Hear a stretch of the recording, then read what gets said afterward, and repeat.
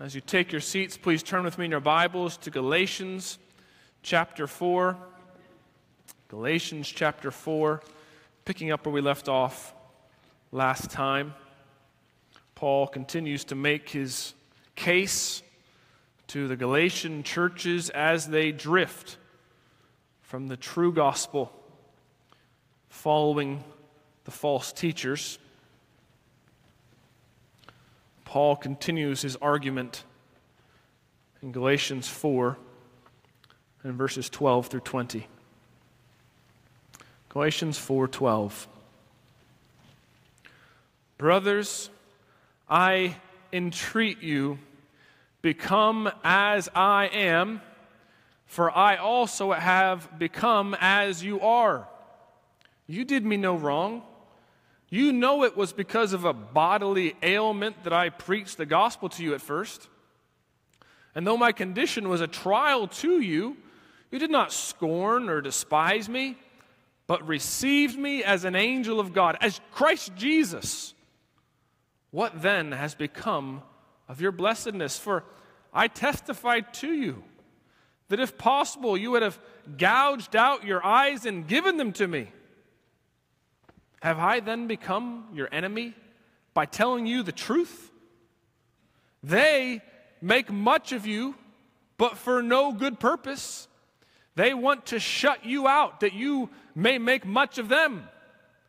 It is always good to be made much of for a good purpose, and not only when I am present with you, my little children, for whom I am again in the anguish of childbirth until Christ is formed in you. I wish I could be present with you now and change my tone, for I am perplexed about you. Members of your family, friends you know, neighbors you have, many of the people you love and care for are caught. They're tied up on the inside. They find themselves in a kind of bondage to the ever-discouraging carousel, rat race, the wheel, the hamster wheel, of trying to make themselves feel all right, be okay with themselves and with their families and friends and the world, finding a place to fit and to be right or righteous.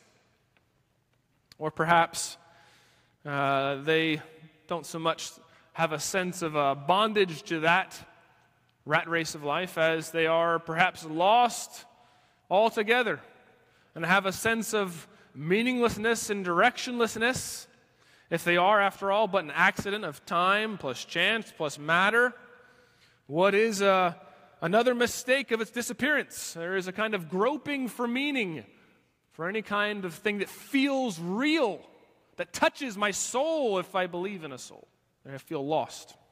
Or perhaps if it's not bondage or lostness, we might say there's a general insecurity, a fear about where they stand with God perhaps, or with their family or their friends. There's always a kind of sense of general anxiety and nervousness in life.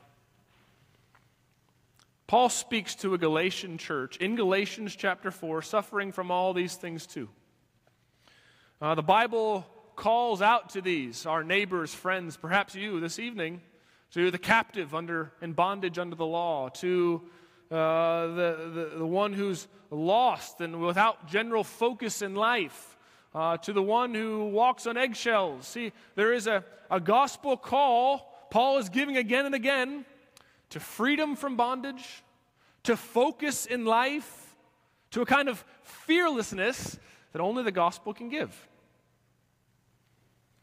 Very simply in our passage this evening, Paul gives first his entreaty in verse 12a, his entreaty, and then what flows from that are the reasons for why they ought to follow his entreaty. So that'll be our general outline. First, we'll talk about what Paul is entreating them unto, what he's asking of them, and then the reasons he gives for his entreaty.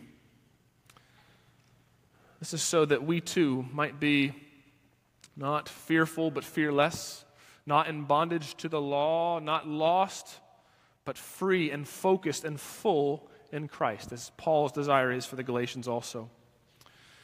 So let's start looking at Paul's entreaty there in verse 12a. It says, "Brothers, I entreat you, become as I am."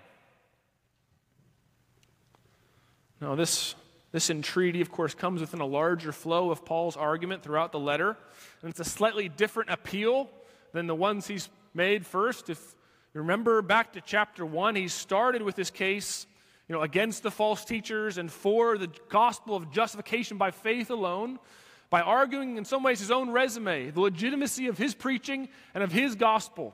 Chapter 2, he tells the story of going to the apostles in Jerusalem, laying it out, and them affirming it's an apostolic gospel.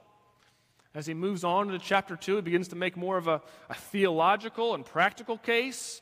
And then chapter 3, where we spent the last few times together, Paul shows that this gospel of justification by faith alone is nothing new. It goes all the way back to Abraham, who was justified by faith alone.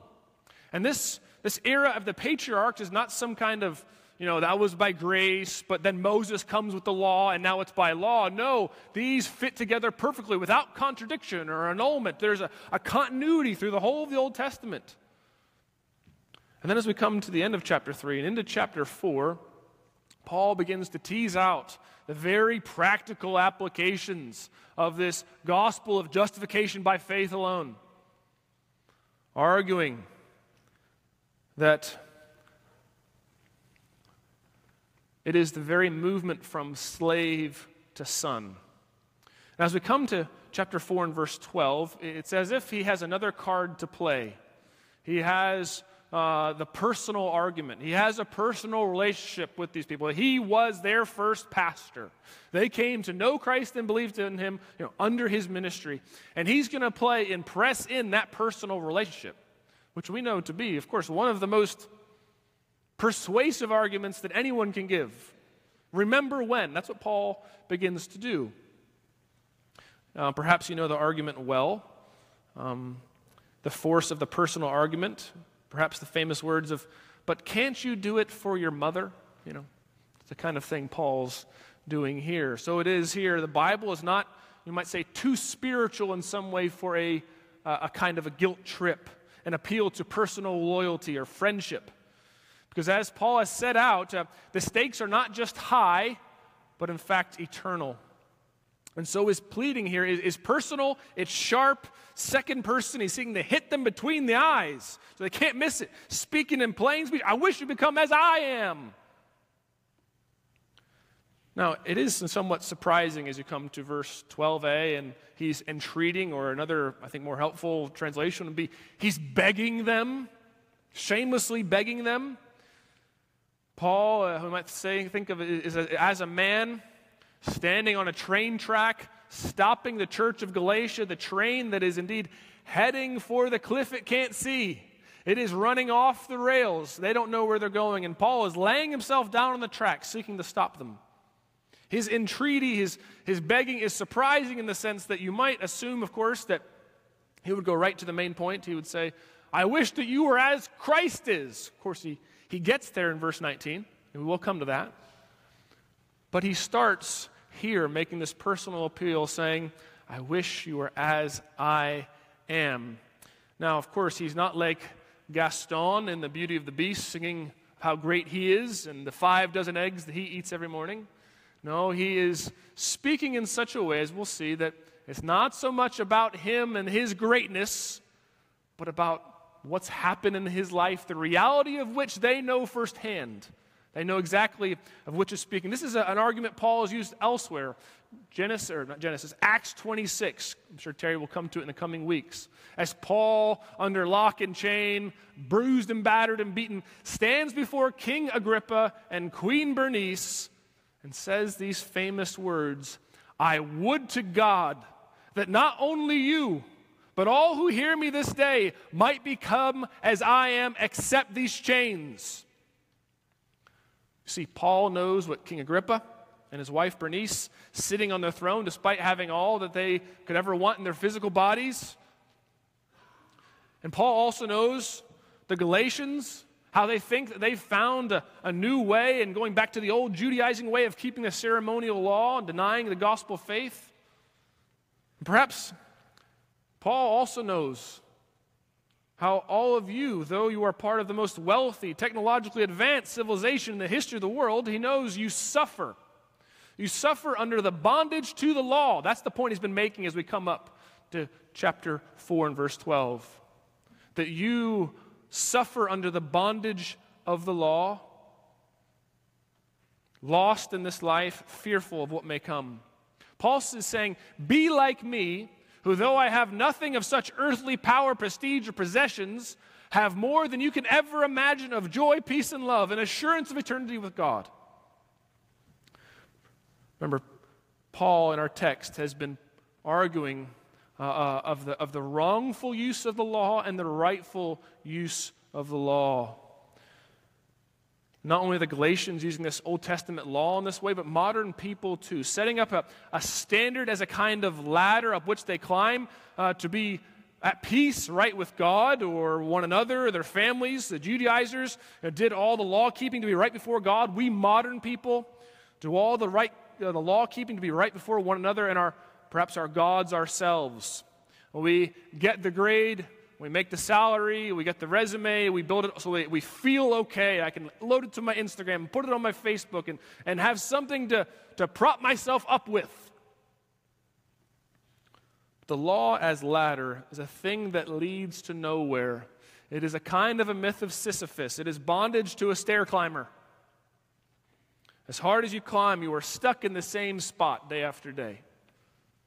Handcuffed to it, thinking, believing you are making progress, but no, this is in fact the human condition. It is one of bondage to a standard, a law by which you think you can be right.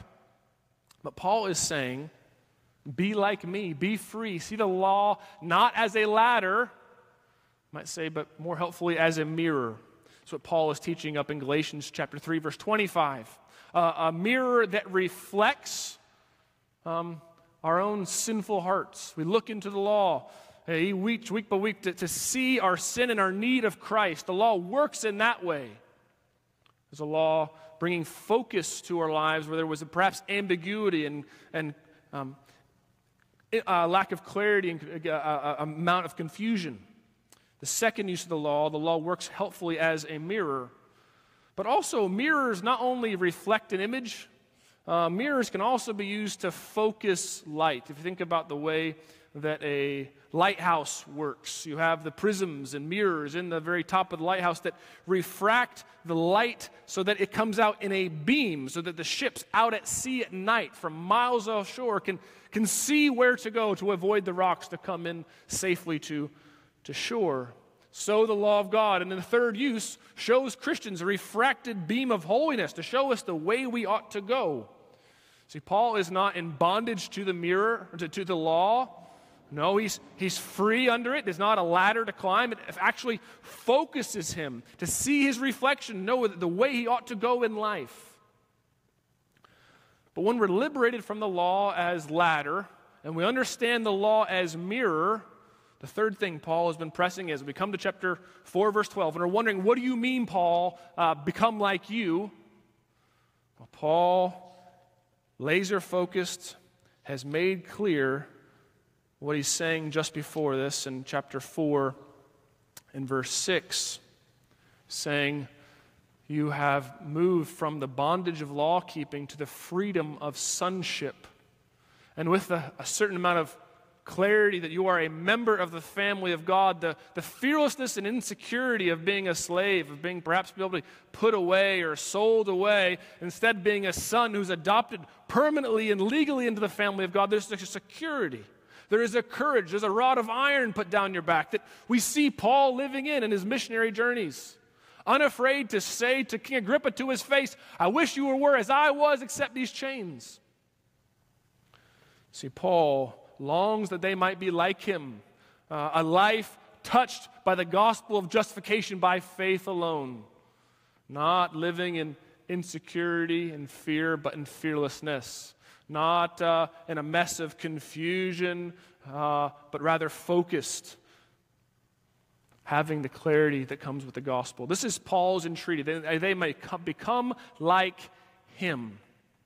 Now, as we see in chapter 4, verse 12a, all that follows in the passage are really reasons for why they ought to follow him, become like him. And we'll seek to work through, I think, the 4 reasons that are put there. The first is there in 12b. It says, "Become as I am, for I also have become as you are."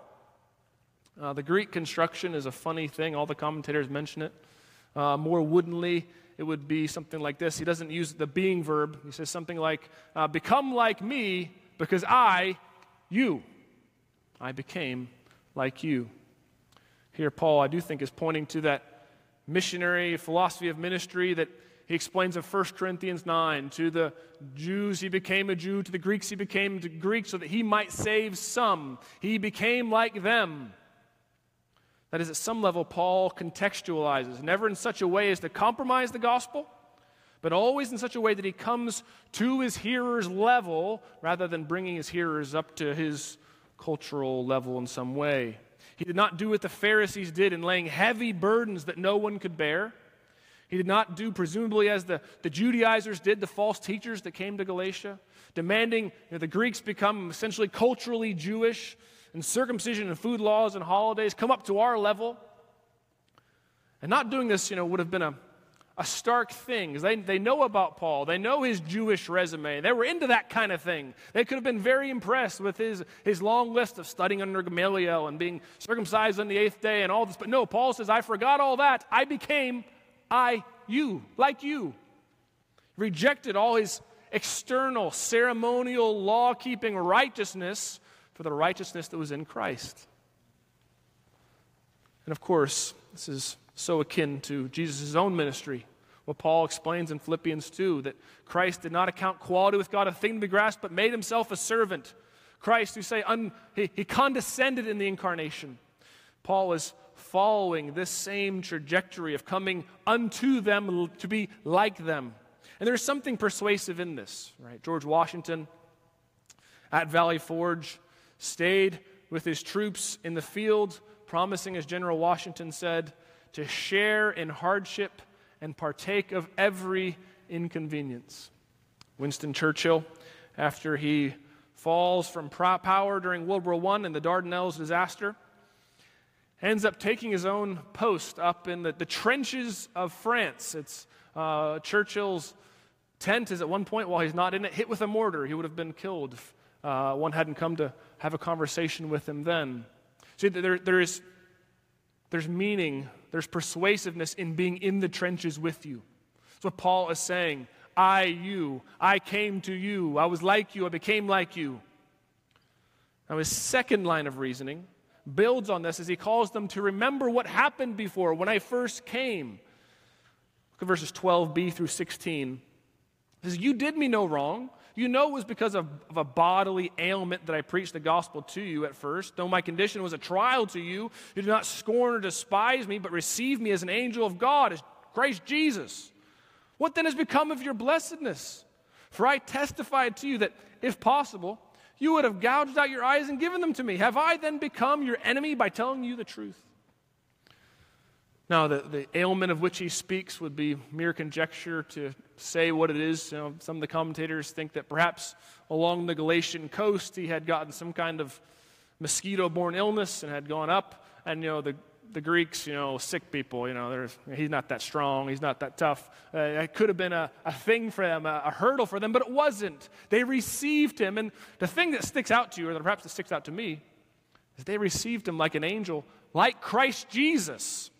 Now, we know a story about that that's rather striking. Acts chapter 14, Paul and Barnabas come to Lycaonia, and famously the Lycaonians, they think Paul is Hermes because he's a talkative one, and Barnabas is Jupiter, and they start making sacrifices to them and worshiping them. And he says, no. He explains that's not the right way to receive them. But Paul here differently handles this. He commends them on their coming and them honoring him.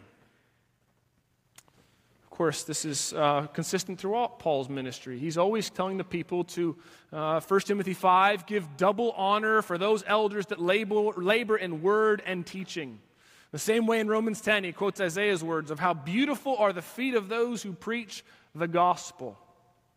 And I think we struggle with this culturally, because in our own day, honor and shame are so confused. Nathaniel Hawthorne's The Scarlet Letter, the one who is shamed by the puritanical society, is of course the heroine and one who is honored by creating her own life, Hester Prynne. Our culture does it all it can to replace shame with pride and honor with scorn. We parade our perversions down the street and celebrate them until we're blue in the face.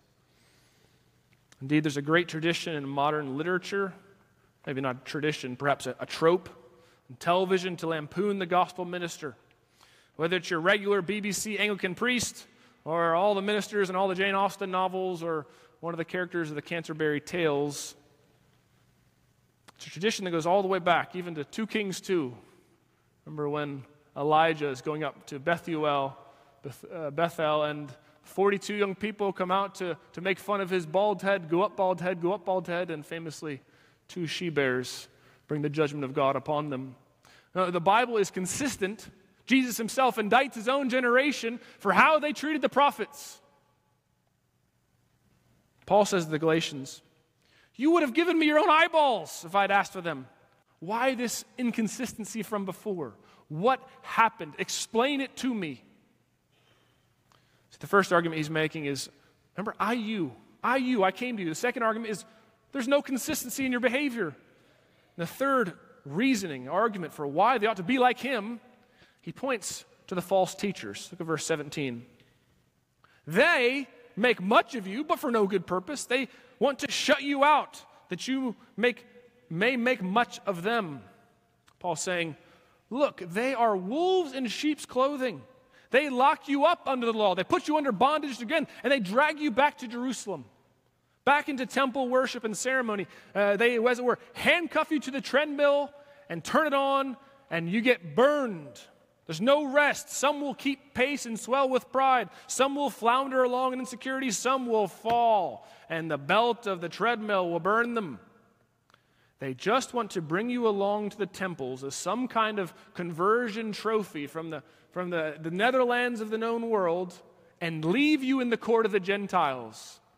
Verse 17, they want to shut you out that you may make much of them. In a battle for souls, eternity in the balance, Paul's arguments are shameless. He's unafraid to give them a guilt trip, reminding them of how he became one of them when he came to them. He's unafraid to shame them with their inconsistency of treatment of him. Thirdly, he's unafraid to accuse his opponents, the Judaizers, in their false teachings, impugning their motives. It's rather shocking sometimes to read this in the Bible. All this how, why? Well, eternity is in the balance. His fourth line of reasoning contrasts the false teachers with the true teacher, the true pastor himself, Paul. Look at verse 18 and 19. So it's always good to be made much of for a good purpose, and not only when I am present with you, my little children, for whom I am again in the anguish of childbirth until Christ is formed in you. I wish I could be present with you now and change my tone, for I'm perplexed about you. And Paul here, he speaks even as a mother in the anguish of childbirth. For what? For Christ to be formed in you. That is the end in ministry. That's what all your pastors and elders in this church hopes to see in your life. And it can be one thing to be a great evangelist and go out and preach to big crowds and get lots of decisions and lots of baptisms, or perhaps your church membership swells, or perhaps there's some other statistical category, big Bible studies or on-campus ministry or youth meeting. But the ministry of seeing Christ formed in someone, not just a decision, not just some minor behavior modification, but full, mature, spiritual fruit in season and out of season, the marks of Christ, observable fruit, spiritual fruit in a life, that takes time, cultivation, observation. and there's a cost to it. It is indeed anguishing, as any true minister can tell you. To work with someone in a discipleship relationship or in a counseling relationship, to see 3 steps forward and to feel like you're making progress, but only to fall again into backsliding. It is a weight on the heart of any father or mother for their children, of any pastor for his people, any true pastor. Paul is saying, he is in anguish that Christ in fullness come in you. To the apostatizing church, Paul calls them to what every true pastor, teacher calls his people to: Christ in them, the hope of glory. I love Savannah, and of course one of the things Savannah is known for is its famous St. Patrick's Day parade and party. And of course I don't think that I'm Irish, maybe Scotch-Irish, Ulster Scots from some point in our history, but of course, it's out of this own church, the Hibernian Society has started, the very first St. Patrick's Day parade that starts on our own steps. But we have a rather complicated relationship with the drunkenness and all the things that happen downtown, St. Patrick's Day. I hope that someday as a church we can figure out a way to minister then. But there are some rather helpful gospel starter conversations that come out of St. Patrick's Day, or could come from St. Patrick's Day, because St. Patrick seems to be a great example of the gospel himself. He who was captured and made a slave in Ireland, who finds a way to freedom and then goes back to minister the gospel in Ireland to his enslavers. Patrick perhaps more famous for his problematic illustration of the shamrock as a trinity, but also more helpfully, perhaps, famous for St. Patrick's breastplate. Perhaps you've seen it somewhere. A prayer, I guess, for protection in some way. But I do think they reflect the heart of a true gospel minister for his people. A prayer for himself and a prayer for each of us. The prayer goes like this: Christ with me, Christ before me, Christ behind me, Christ in me, Christ beneath me, Christ above me, Christ on my right, Christ on my left, Christ when I lie down, Christ when I sit, Christ when I stand, Christ in the heart of everyone who thinks of me, Christ in the mouth of everyone who speaks of me, Christ in every eye that sees me, Christ in every ear that hears me. Amen. Indeed, this is Paul's own expression, Colossians 1:28, that we might present you all mature in Christ. Now, in a world awash in bondage, lostness, and insecurity, following Paul as he follows Christ, one who is free and focused and fearless. Why? Because Christ himself became one of us. Because what kind of person decides to follow and worship Christ one minute and then turn back the next? Because you know the false teachers are just using you for themselves. Because you know the end for which Christ lived and died, the very end for which you were made, Christ in you, the hope of glory, to be who you were made to be, worshipers of the true God, eating at his table, having fellowship with him, even as we move towards now, praying together. Our Father in heaven, we thank you that you've made a way to be right with you, to set us free of our bondage to the law. You have made us fearless as sons before you, who know the pleasure of their Father's face. And Father, I pray that you would indeed bring Christ in fruition to us, that he would be in us, that indeed in the fullness, the fruit of Christ in his ministry as a church, that we would be sanctified, made more into his image. Father, I pray that you bless our church and its ministry. Amy Milling and coordinating our children's church, and Dr. Foreman directing our music. Father, we pray for our many sick and suffering, many needing your hand, Judy Neese and Paul Johansson in the hospital this week. Restore them, I pray. Father, we pray for our nation and for our civil authorities, that we might have men and women of integrity at every level of our government, that we might turn back from the ways of foolishness and pride and unto humility and contrition before you, even as a nation. Father, I pray for our local and foreign missions, for the Chatham Transitional Ministry and Lori Irish and her tireless effort there, along with Matt Coleman and so many who partner with her.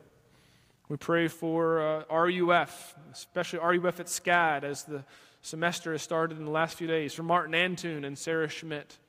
We pray for Nathaniel Miller at Georgia Southern, Ben Coppage at the University of Georgia, for Michael Phillips at Georgia Tech, John Gordy at Valdosta State, Tracy West at RUF International, Georgia Tech, and Marlon Harris at Mercer. Pray for our church planners and sister and daughter churches, for Josh Hahn at Redeemer Newport Beach, for Sunderland Evangelical Presbyterian Church with Nathan Hilton. We pray for the missionaries we can't name because they serve in dangerous places. Father, knowing that you know their names, that you are working throughout all the world, bringing your self-glory, I pray, O Lord, that you would begin with us, that we would see even revival in our city, in our church, among our people. We ask this all in Jesus' name. Amen.